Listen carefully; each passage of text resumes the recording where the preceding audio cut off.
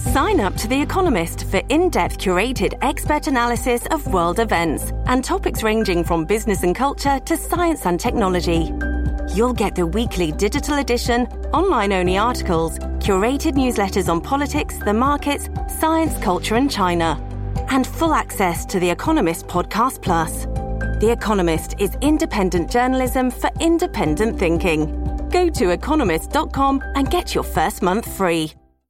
Hello, everybody. This is Marshall Poe. I'm the editor of the New Books Network. NBN listeners like to read books and buy them. So we thought we'd tell you that right now, our friends at Princeton University Press are having a remarkable site-wide sale. You can get 50% off books, including ebooks and audiobooks, with the code 50, F-I-F-T-Y, at checkout until May 31. You can save some real money on Princeton University Press books. I encourage you to go there and check it out. Hi, I'm Carla Nappi, and this is New Books in East Asian Studies. Welcome, and thanks very much for joining us at the podcast today. I just finished Skyping with James Ben to talk about his new book, Tea in China, A Religious and Cultural History. This came out in 2015 with the University of Hawaii Press. Now, the book really nicely pushes back against two prevailing assumptions or tendencies that kind of tend to characterize histories of and with tea.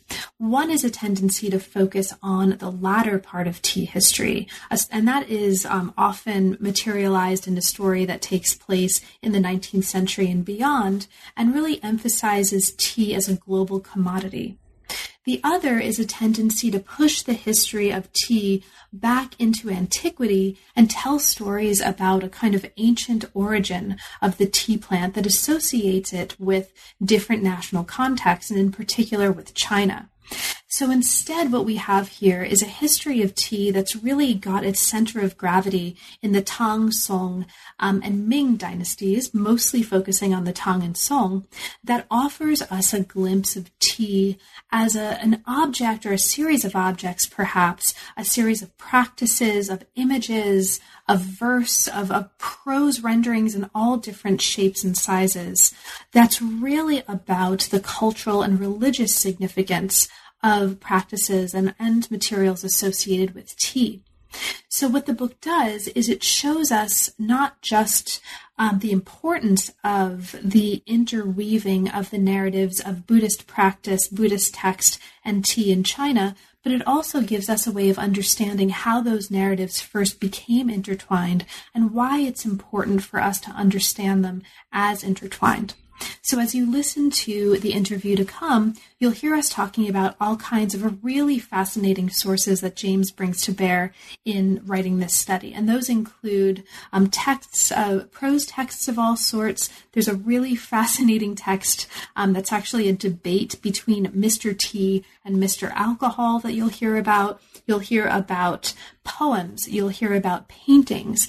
You'll hear about treatises on tea, Buddhist texts, Japanese texts, and lots of others. So I hope you enjoy. Thanks very much, as ever, for your support and for listening to the channel. And I hope you have a chance to get your hands on a copy of the book, because there's a lot in there that we don't have a chance to talk about in the hour to come. And there's also some really great primary source material that's translated that makes the book, as you'll hear me talking about in the moments to come, a really great resource for those of us who are teaching tea history or global history, pre-modern history, history of beverages, materia medica, materia dietetica, in lots of different course contexts. So thank you and enjoy.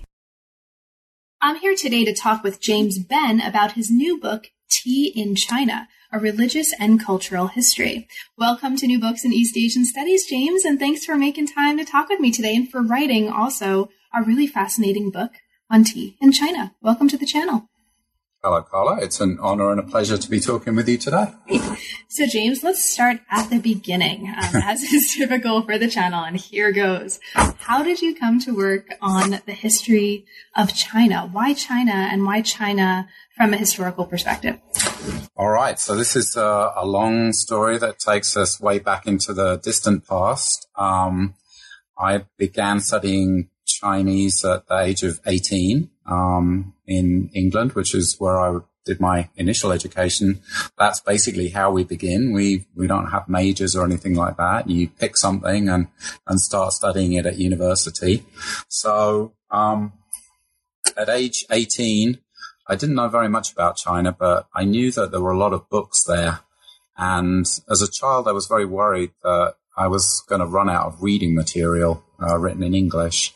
And so I thought that if I studied another language, and a language in which there were a lot of books written, I would never have to worry about running out of books. So at the age of 18, I went to Cambridge University and started working on Chinese. And from there on, it was a question of taking various forks in the path.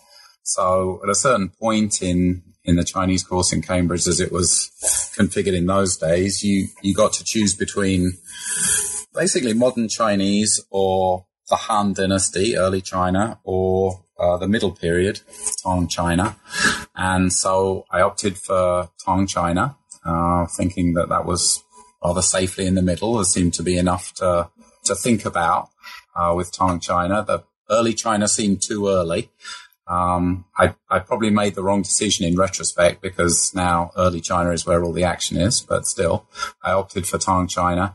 And in those days, there were two people responsible for teaching Tang China. David McMullen, who taught administrative history of the Tang, and Tim Barrett, who taught intellectual history. So I went into it with an open mind. And having spent a bit of time with both of them, I realized that David McMullen basically knew everything there was to know about the administrative history of Tang China. There was really no place in which I could make a contribution, because he really had it covered. And I believe he still does. I still don't think it's possible to make a contribution in that area.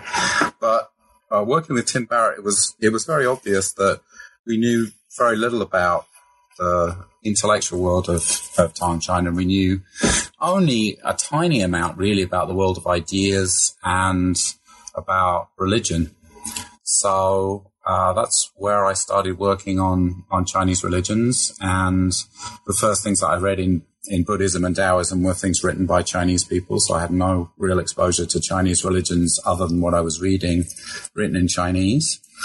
And from then on, it was, basically a question of following that path. I have an MA in Religious Studies from SOAS, University of London, the School of Oriental and African Studies. So I worked on this topic there. I worked on tea in China as part of my MA. Mm-hmm. And then I went on to a PhD at UCLA, where I worked on Chinese Buddhism. So a series of choices and dating a long way back in my personal history. So the book that we're talking about today, as you've already kind of alluded to, is a history of tea, and tea specifically as a religious and cultural commodity in China. And this is before it became a global commodity in the 19th century. So there's a lot of material out there increasingly that looks at tea as a kind of global commodity in the 19th century and beyond. And this is very deliberately situated as a story that takes us into the really fascinating history that comes before. It focuses on the Tang and the Song dynasties, but it extends earlier and a bit later. And one of the last chapters takes us into the Ming and a kind of an environment of connoisseurship in the Ming. And we'll get to that by the end of our conversation, I hope. So you just mentioned that you worked on tea a little bit for your MA. How did you come back to this for this project? And at what point did you decide this was going to be a book-length monographic project for you? So I always knew from the moment that I started working on it for the MA that this was a topic that deserved treatment at length, because I could see that there was a wealth of material and a wealth of ideas that hadn't really been stitched together to tell this story about tea as a religious and cultural commodity. So not just the story of tea as a question of economics or agriculture, but really to look at the world of ideas, the world of religious uses and concepts around tea. So my intention really was to pursue this topic immediately after the MA and into the PhD. I took a slight detour as some of your listeners might know, into the study of self-immolation in Chinese Buddhism. But my intention was always to return to the topic of tea. I knew that it was going to be a long project because there's so much secondary scholarship on Chinese tea written by Chinese scholars that it's almost impossible to keep up to date with. There are literally thousands of articles that come out on various topics associated with tea every year in Chinese. So I knew that the material was there. I knew that plenty of Chinese scholars were working on various aspects of the story. And also I knew that I had a pretty unique perspective on it, that trying to look at it from the religious point of view was taking an approach that other people hadn't really thought through yet. So that's pretty much the point at which I decided that this was going to be a book and that it was going to take a long time to write. Great. So as you've kind of already described a little bit, the approach that the book takes to tea as a religious and a cultural commodity is really, really important and distinguishes it from some other work on tea, right, that exists contemporaneously. The first chapter of the book really goes into that, right? It talks about the significance, among other things, of understanding tea as a religious and cultural commodity specifically, and the sort of what we can get from using that frame to understand tea in China. Now, I'm not going to ask you to talk too much about that now, because I think as we talk over the course of the hour, rather than explaining it and articulating it now, it'll become clear to listeners, right, how and why that particular frame actually does help us understand something important that we might not understand otherwise. Now, the book demonstrates, and you lay this out also in chapter 1, that a shift to drinking tea in China, in the words of the book, brought with it a total reorientation of Chinese culture. So we're going to see that play out in the chapters to come. Chapter 2 looks at the sources for the history of tea before the Tang Dynasty. It looks critically at later claims that tea originated in Chinese antiquity. And there's a lot of material out there, right, from the dawn of time. And this is a chapter that's really pushing against that. Now, let's actually kind of jump in at this point, and specifically at the point of understanding what sources are available and really what the challenges are for trying to get a handle on what did or might have existed for understanding tea in this period. What are some for you of the particular challenges of looking for and trying to work with the earliest possible textual references to tea pre-Tang? So one of the big challenges is really that the character that's used for tea, cha, is a character that doesn't actually stabilize until Tang times. So you find that when you try to look into the earlier sources, the object that you're seeking kind of dissipates in front of your eyes because the terminology itself is not stable. So you get various other terms which could possibly apply to tea, but might actually apply to other substances, in some cases completely unrelated to tea.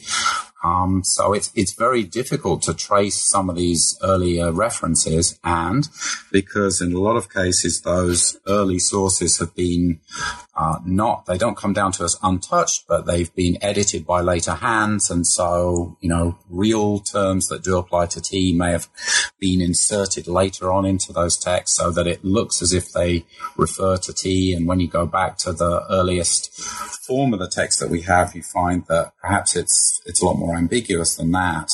So this is really the issue, is that you don't have a stable term for the thing that you're seeking.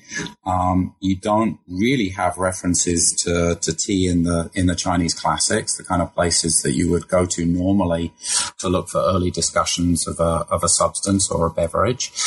And the archaeological evidence, the other kind of evidence that you might use, is still pretty inconclusive. There does seem to be archaeological evidence that may indicate deliberate cultivation of tea plants, but again, it's difficult to be certain that's exactly what's going on. And if you do have deliberate cultivation of tea plants, that doesn't mean that you have a widespread tea consumption and a widespread tea culture.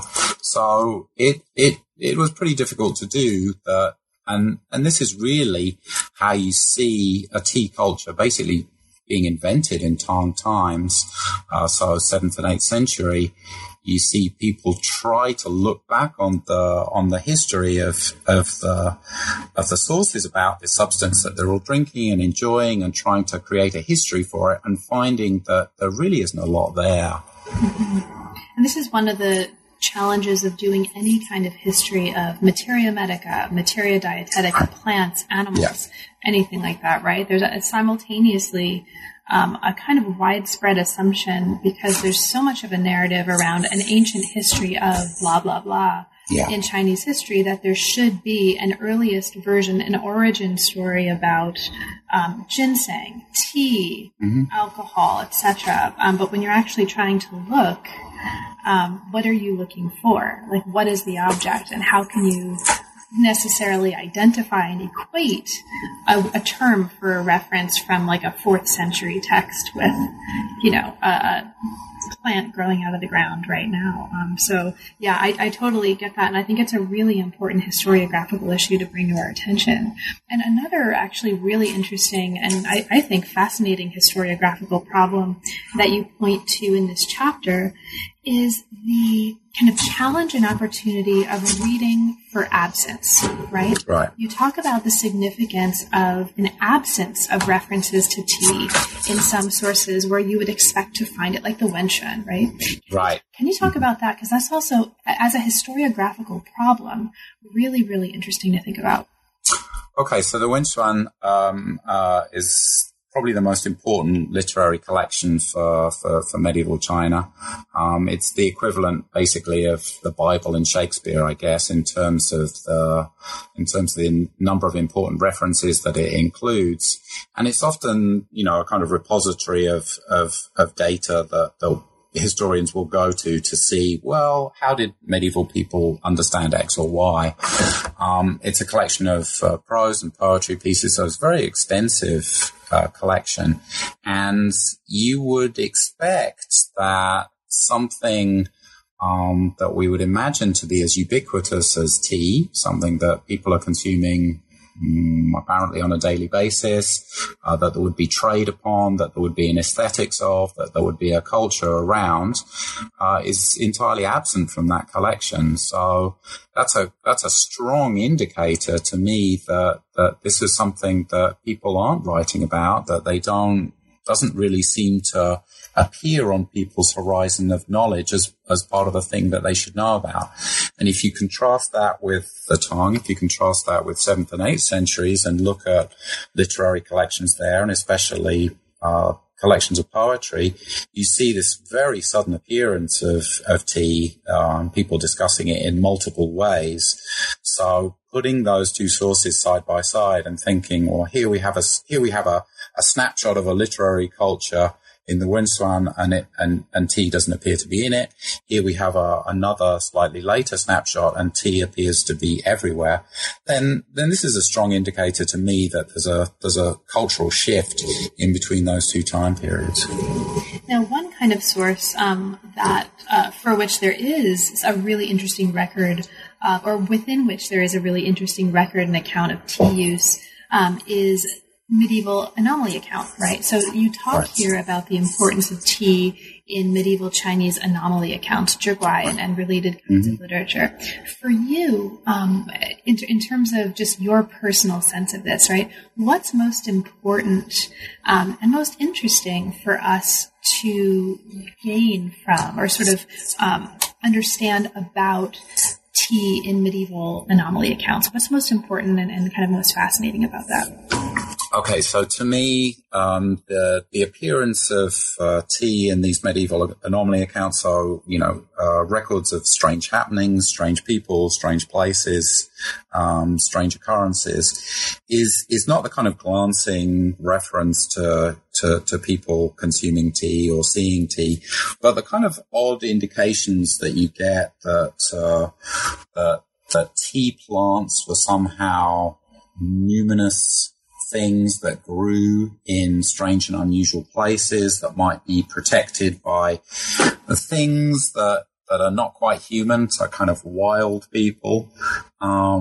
the properties of tea within people's lives as a substance that they might consume that might lead to altered states, especially properties of tea to transform the body. And these are the kind of themes that you see picked up later on in Tang literature. So really the kind of, uncanny and unexpected side of the tea plant and tea as a beverage in these very early anomaly accounts where you don't really have, a fully worked out, a fully developed tea culture. So as we move into the third chapter, we move into a chapter that looks at the importance of Buddhist ideas, individuals, and institutions, this is in the words of the book, in the development of tea during the Tang Dynasty. Now, in the 8th and 9th centuries, as this chapter shows, tea moved into a cultural place that had been occupied solely by alcohol. And you demonstrate here that late medieval Chinese literature saw what you call a new enthusiasm for tea and an anxiety about the dangers of alcohol and intoxication. And here we come to another of the super fabulous sources that you're introducing us to in introducing us to this history of tea. And this is a text called the Cha Jiu Lun. This is a debate between a Mr. Tea and a Mr. Alcohol with a kind of added bonus character that comes in at the end. So, James, can you, for listeners who may not be familiar about this text, say a little bit about the nature of this text and, for you, what's most important about it for helping us understand what's happening in this period of tea history? All right. So what we have here is a fantastically lively piece of vernacular literature that survives only in a single manuscript. It's an imagined fictional dialogue between these two characters, Mr. Tea and Mr. Alcohol. And so they put their arguments for their own value. They perform as the characters of tea and alcohol and talk about their own values, their own qualities. So it really tells you a lot about how people were thinking about the qualities of tea and the qualities of alcohol actually in competition with each other. And we see here a fairly well-developed sense on the part of Mr. Tea about his own worth, and he talks very explicitly about some of the things that are developed elsewhere in the book, the idea of tea as a pure gift, the idea of the tea as being able to sober people up, the idea of tea as a luxury product, and being able to pit the qualities of tea against this very venerable substance, Mr. Alcohol, which had been used for social lubrication and ritual purposes since time immemorial. So we really see embodied here, the actual competition between tea as this relatively new substance that was designed to promote clear-headedness and sober thought against the somewhat wild, intoxicating qualities of alcohol.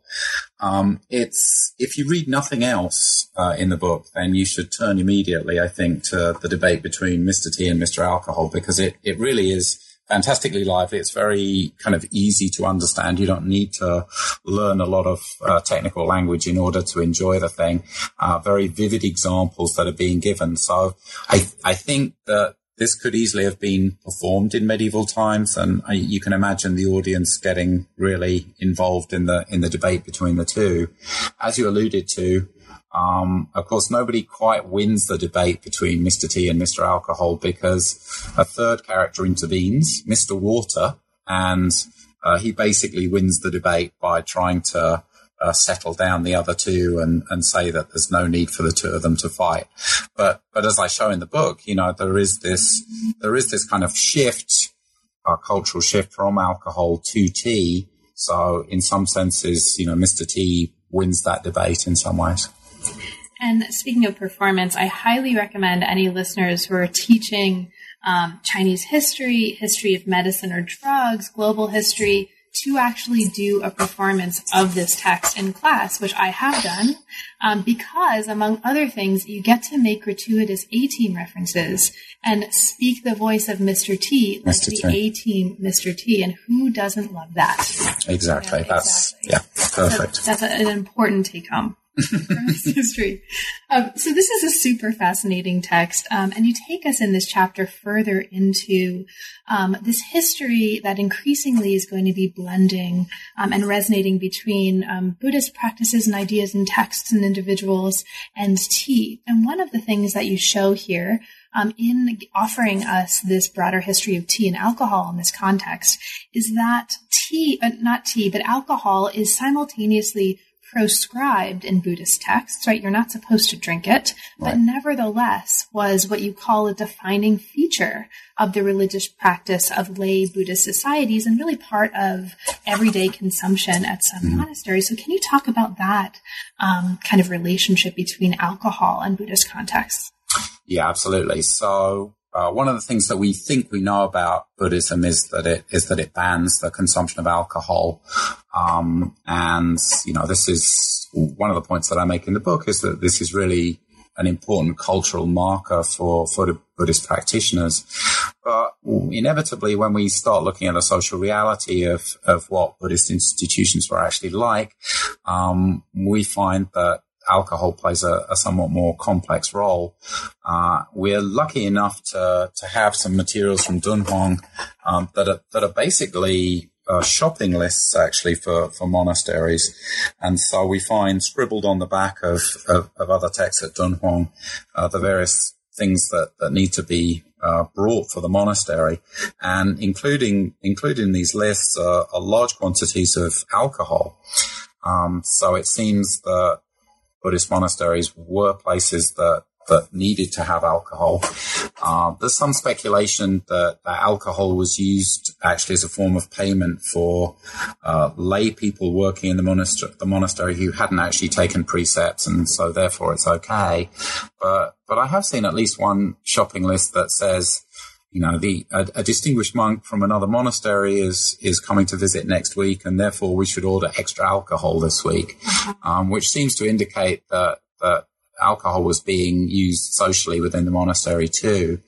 And we also know that lay societies at Dunhuang, so these would have been groups of lay practitioners, usually led by an ordained monastic, also regularly used alcohol in their gatherings. And so, alcohol was an important social lubricant even within Buddhist societies. So as is usually the case, there's a difference between precept and practice. I think most of us in Buddhist studies are fairly comfortable with that idea.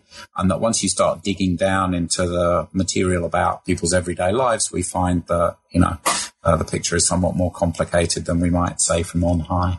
Great. And speaking of digging into the material, we won't talk about this in detail, but one of the other really interesting things happening in this chapter is that you're showing us the potential possibilities, but also frustrations in looking for evidence of tea history in material culture. So you talk about these perils and possibilities in the context of a particular scroll, or a particular painting, rather, and also in the case of surviving imperial teaware of the Dharma Gate monastery. So there's really interesting things happening in this chapter around material culture as evidence for this kind of history as well.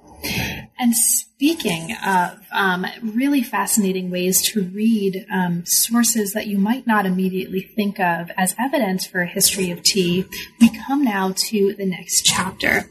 Now, the Tang Dynasty saw really an explosion of, or an outpouring of verse that was dedicated to tea.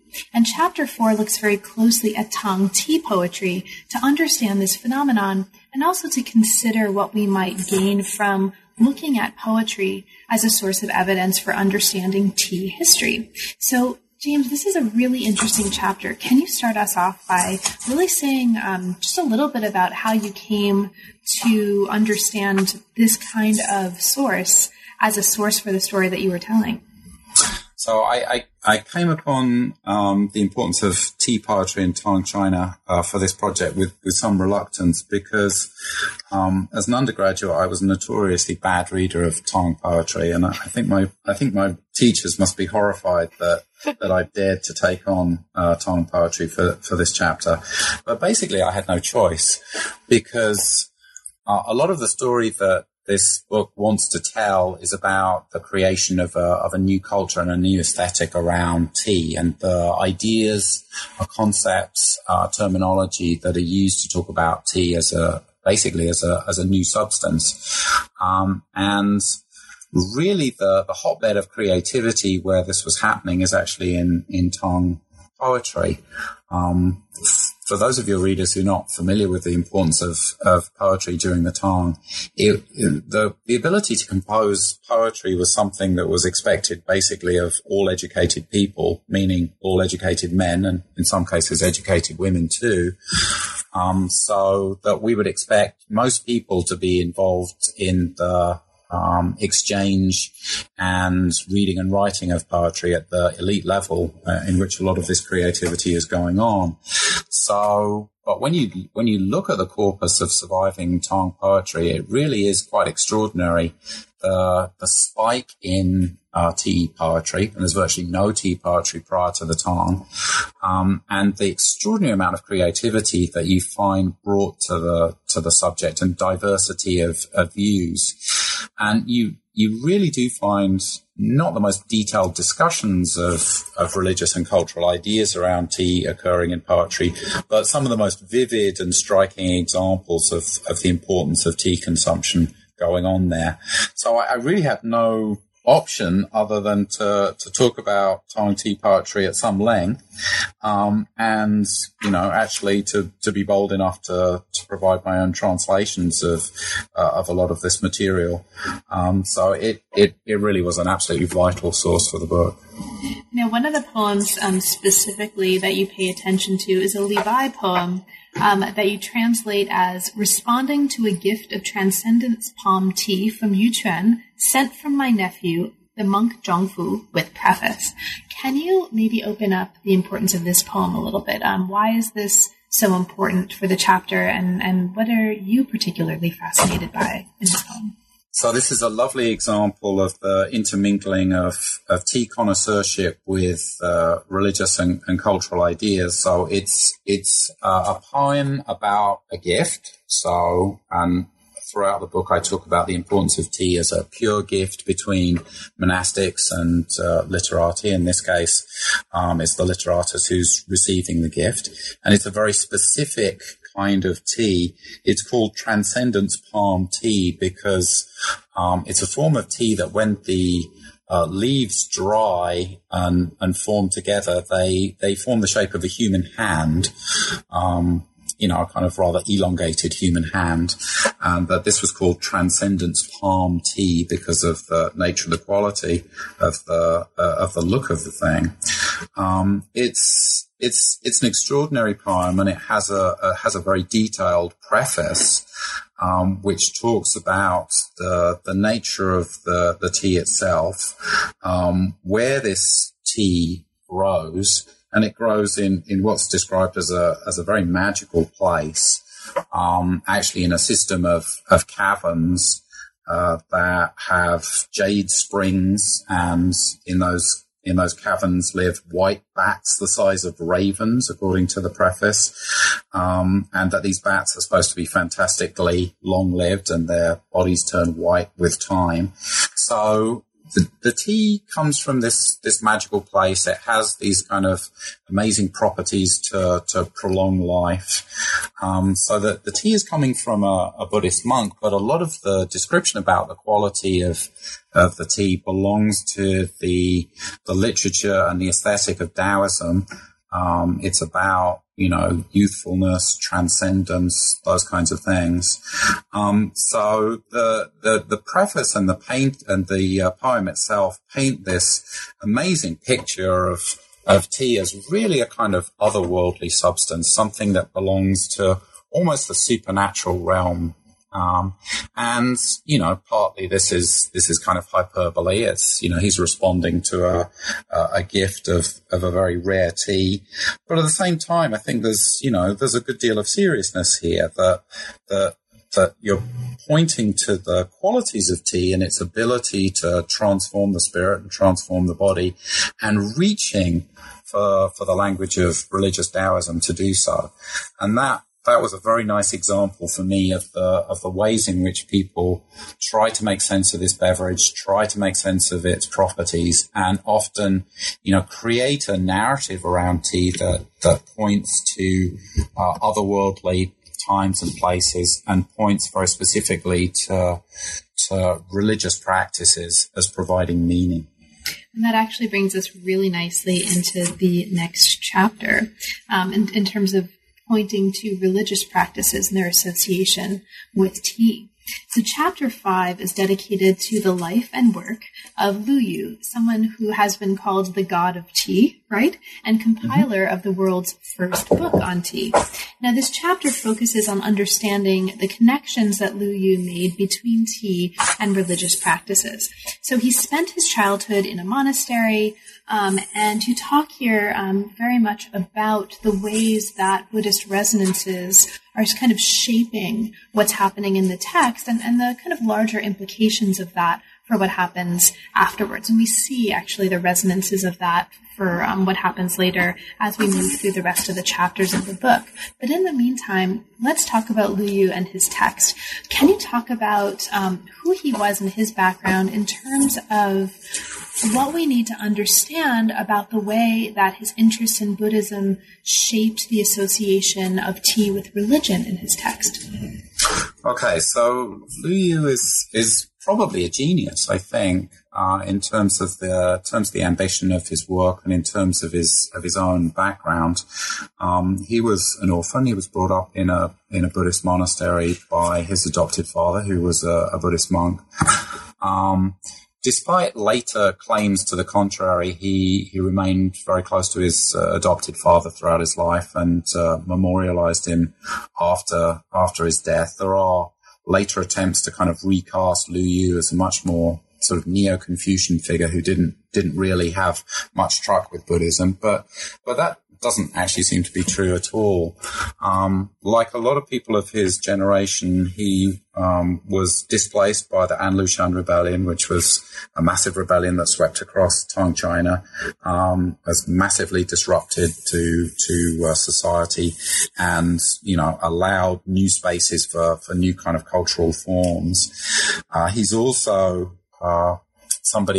one of the earliest figures to compose an autobiography in Chinese history, and it's a very kind of eccentric and idiosyncratic autobiography in which he talks about himself in the third person as this kind of wild, wandering hermit kind of figure.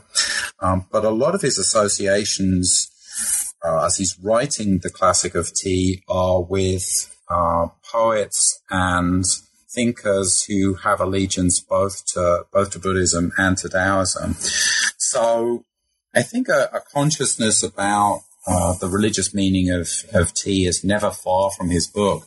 But one of the things that really makes him a genius is that it's not very overt in the classic of tea at all. It doesn't have a particularly overt religious message. It's just that it's so well constructed as a description of tea and its properties and how it's grown and how to make it, that it was an immensely successful work. And that really, the religious connotations of the thing are very subtle. They're woven in terms of the anomaly accounts and things that he chooses, and some of the language that he chooses to write about tea. But he doesn't really borrow very overtly from either the language of Buddhism or from Taoism. Now, one of the really interesting things happening here, or perhaps interesting for listeners who are used to the, Tetley or Murchie's tea bag, in the cup with the hot water, and you steep it and then you throw it out, is the way that he actually suggested making tea. And his way of making tea involved a result that had this kind of frothy head on it. Right. It's sort of like, it makes you think of beer tea. Can you just talk about that a little bit? Like, what was it to make tea for him? Okay, so you start with a cake of tea. You're going to toast that tea. You're going to grind it up so you produce a very fine powder. Then you're heating the water for tea in a round cauldron, and you actually add a pinch of salt to it. A lot of people will tell you not to do that nowadays, but he has reasons for doing so. It's thought to enhance the flavor, and it softens the water a little bit. So when you've boiled the tea, and there are various kind of poetic descriptions for the various stages of boiling the tea, fish eyes, strung pearls, those kinds of things. And then you make a kind of little whirlpool in the boiling water and introduce your powdered tea, stirring the water with the tongs.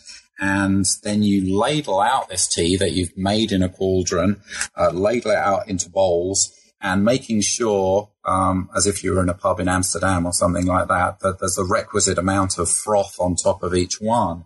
So it's, it's a very aesthetic moment, the enjoyment of this kind of frothiness on top of the thing.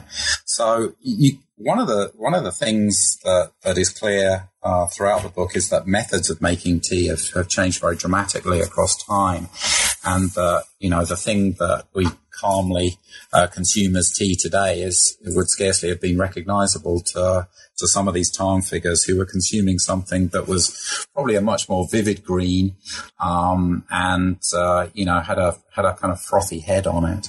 And going back to what you were saying a little bit earlier about the challenges of the terminology in the early history of tea, it seems like tea was actually consumed as a kind of soup. Yes, that's right. Right? So there's a lot of really interesting material history here of what the ways that tea has been consumed as a beverage and as sort of other sorts of things. And this actually also leads us nicely into the next chapter. Speaking of beverages, chapter 6 takes us into the Song dynasty, and it situates tea culture in the Song dynasty within a larger culture of beverage consumption at the time. Now, the Song period, as you put it here in the book, was crucial in the history of tea, among other reasons, for the opening up of certain areas as sort of sources for tea, as places that we think about now when we think about tea, including, you mentioned the opening up of Fujian as a source for tribute tea sent to the imperial court. You also talk about the importance of other kinds of spaces, particularly Buddhist monasteries, for cultivating, processing, and consuming tea in the Song. So I'm going to ask you a little bit about that particular kind of context. One of the really interesting things that's happening at these Buddhist monasteries is something that you also situate more broadly, and that's a way of consuming tea alongside other kinds of beverages, and specifically other kinds of medicinal decoctions in Song monastic life, and also more broadly. So that's what I'd love to hear you speak a little bit to, understanding tea alongside medicinal concoctions and other kinds of beverages in the context of Song life. Okay, so as we've talked about a little bit so far, the original conception of the book was that tea replaces alcohol as the beverage of choice, and that's one story that's told in the book. When we get to the Song dynasty, things become actually a lot more complicated in a way that I hadn't really appreciated at the outset of the book. And this really becomes evident when we look at the patterns of consumption that go on in Song Buddhist monasteries, according to regulations and with some archaeological evidence to back it up. So it seems that in the Buddhist monastery, monastics were consuming not just tea, but various health-giving medicinal decoctions, often not really medicine per se, but something kind of roughly equivalent to health tonics or the kinds of energy drinks that we might consume today. So we see people not only consuming tea, but decoctions made out of tangerine peel. This is a very common one, or mountain yam. So we know that these kinds of things are being consumed in the monastery. And then when we start to look outside of the Buddhist monastery and look into larger Sung society, and especially urban society, it turns out that this is part of a more widespread craze for decoction consumption, so that there are a wide varieties of kind of, everyday health-giving preparations that are being made out of powder, often served in little kind of single-serving packets, so very kind of convenient forms of decoction consumption. And so we think about tea as being kind of, becoming the natural drink of China and sweeping alcohol before it and taking its rightful place in the center of beverage culture. But actually, when we look at Sung Dynasty times, it's a much more kind of open marketplace in terms of the nature of things that people are consuming. Decoctions made out of cardamom and Banksia rose, peppermint, magnolia bark, black cardamom, fennel, all those kinds of things. And a lot of these decoctions have, kind of trade names that they're sold under.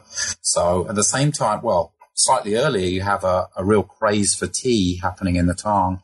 And then you have, kind of a craze for decoction happening, certainly in urban societies in the Sung. And tea has to kind of, rise above that too. And one of the really interesting things that you're pointing us to in this chapter as well is something that, for me, was very surprising, right? I mean, it's not unusual to point to a beverage culture, or to point to the importance of understanding the material culture of the history of a beverage, right? Teacups, ceramics, right. or history of tobacco, right? People are very interested in snuff bottles and pipes. But what's less common, what was actually quite surprising for me here was the way that you're situating tea within a larger ecology of consumables. The pills, right, that in Song monasteries that you would take with tea, like the other kinds of things that you would be consuming in the forms of those consumables that were part of this tea ecology are really, really interesting. Did you want to speak to that at all? Again, it's one of those things that is rather surprising. We think we understand what drinking a cup of tea is. We may have a kind of vision of monks sitting in, orderly circumstances, quietly consuming their tea. But when you look at monastic regulations, which are fantastically detailed about the serving of tea and the things that go with it, often we find that people aren't just drinking tea, but they're also, washing down these sort of medicine pills that are designed to fortify the body alongside the tea that they're consuming. So it gives us an insight not only into, as you say, the ecology of tea, the wider realm in which this substance is being consumed, but also, something of the bodily, physical culture of the Sung Buddhist monastery, that this is a place where, people cared about health and vitality in rather particular ways and had institutional responses to it. So again, it was, an area in which I didn't expect to go into in the book, but turns out to be crucial to understanding the actual nature of the consumption that goes on. Great. And not only do I salute that answer, but also Canada salutes that answer. You might have just heard a ship playing the beginning of "Oh Canada" outside my apartment. And so this is the moment in the interview where we give thanks to Canadian funding structures and to Canada for making research possible. Oh Canada. It's always important to acknowledge the contribution of SSHRC to research projects like this one. The Social Sciences Humanities Research Council of Canada always likes to be acknowledged in this context. So thanks, SSHRC, for sponsoring the research on this one. And thank you to the boats outside my apartment for reminding us to do that. But we're not done yet. And as we move into the next chapter, we move actually into another text that's written by a Japanese writer. So chapter 7 looks at tea culture as it was exported to Japan and considers how Japanese works might be used to understand tea in China. And it focuses on a particular work by a Japanese monk that you translate as "Drinking Tea for Nourishing Life. Can you talk about this text? What for you is especially fascinating about this work? And for you, what was important about including a Japanese text in a book about tea in China? So, this is a fascinating text. Scholars of esoteric Japanese Buddhism will know it, but many of us probably have not come across this before.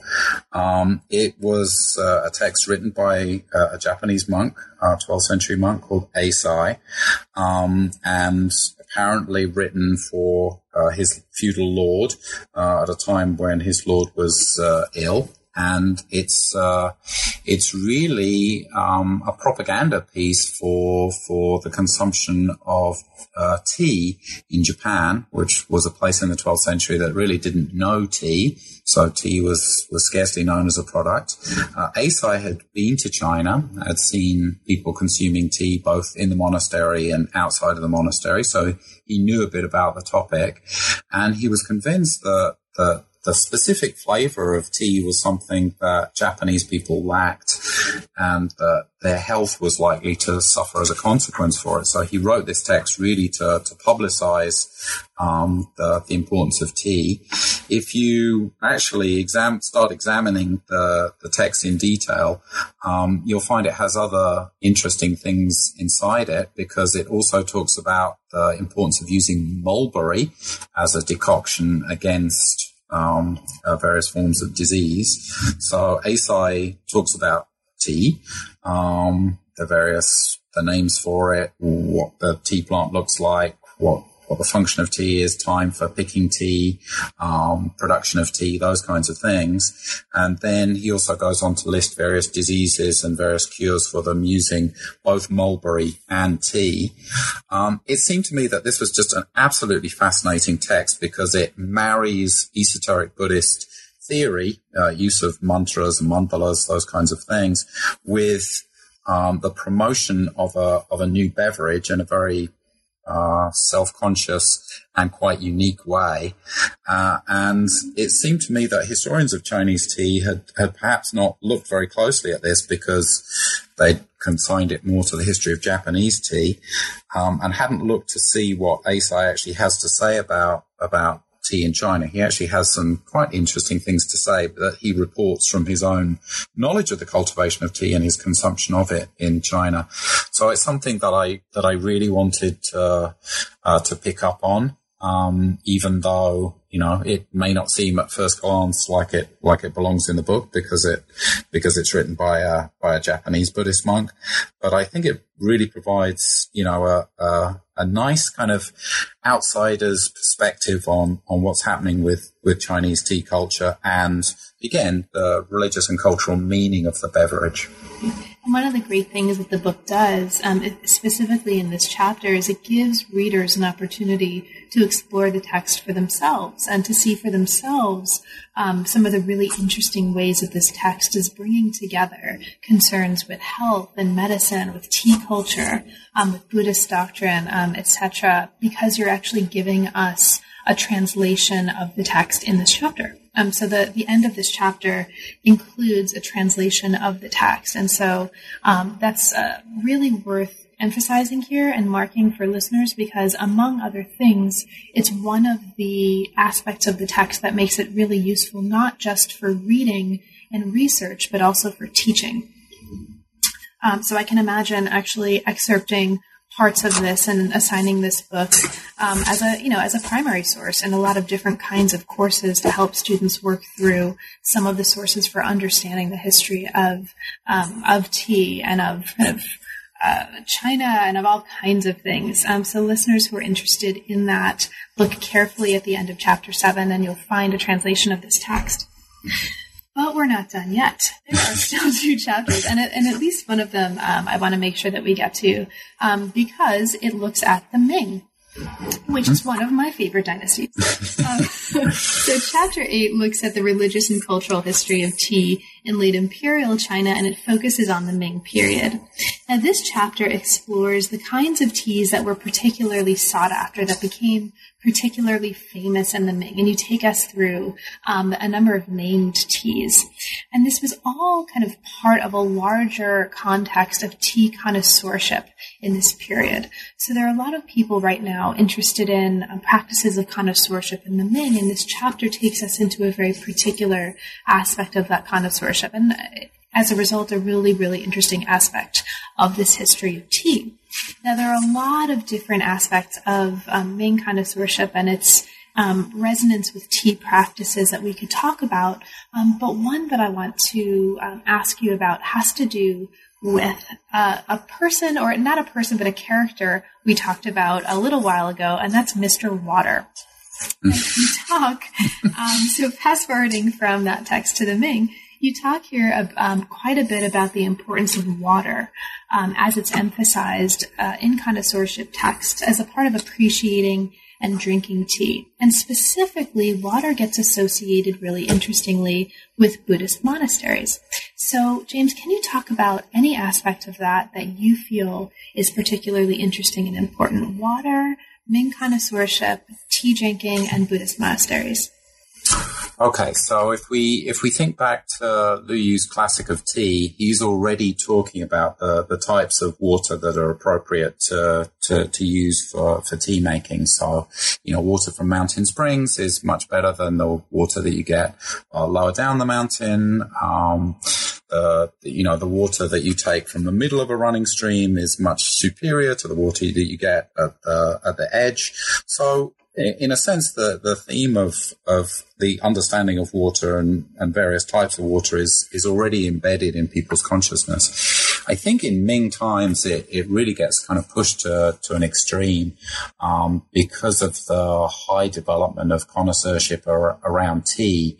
And, people are competing against very, very fine distinctions of tea growing and tea consumption. So, they're talking about the properties of a tea grown here as opposed to one that's grown, maybe 10 meters away on the other side of the mountain, or tea grown in the shade as opposed to tea grown in the half shade, those kinds of things. And water and the aesthetics of water and water appreciation becomes another very important arena in which people can show their highly refined sensibilities and their highly refined taste.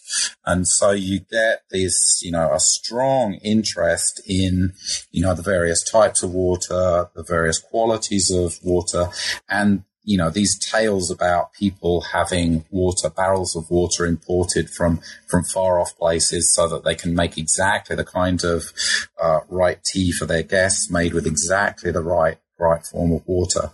So I think it's very noticeable in Ming times. You get this massive expansion of literature around tea, and then literature devoted to various types of water.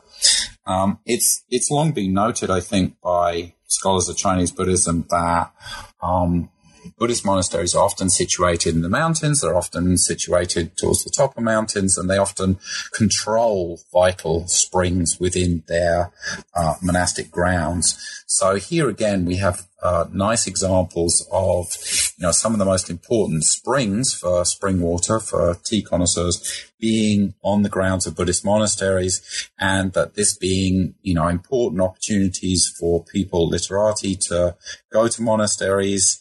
They have reasons to visit there that are to do with connoisseurship, but of course, when they're there, there's also exchange with the monks who are living there. Right. So there's a whole lot more that we could talk about in the context of this chapter and in the context of the book. But as we move to our conclusion, I just want to very briefly mention the conclusion of the book and then kind of bring us to a close. So there is also a conclusion, and I just want to kind of mark that for listeners. We won't have a chance to talk about that in any depth, but the conclusion does do important work in pointing to the ways that this history of tea can help us see the significance of kind of the scales of idea, institution, and individual in collectively bringing together this story for us and helping us see tea and its significance in pre-modern China in a new way. So, James, there's a whole lot more that we could talk about, right? There's a ton of stuff in the book. I mean, we really just kind of scratched the surface here. But given that, is there anything in particular that we didn't have a chance to get to, but that you'd like to mention for listeners? So one of the things that I think would be an interesting direction for scholarship to go in is to go back and see, the kind of fine-grained evidence for a lot of the claims that are made in the book. Because of the real wealth of material that's probably preserved on the local level, in local gazetteers on the textual side, and in actual places associated with tea production, on the archaeological side, it would be really interesting to go back in and have a look at what's preserved in the local records and in the archaeological evidence to see, what some of these changes look like, on the local level. And really, this is a book that tries to take a very long view. I mean, it spans many centuries, and, it's trying to look at cultural change through a long lens.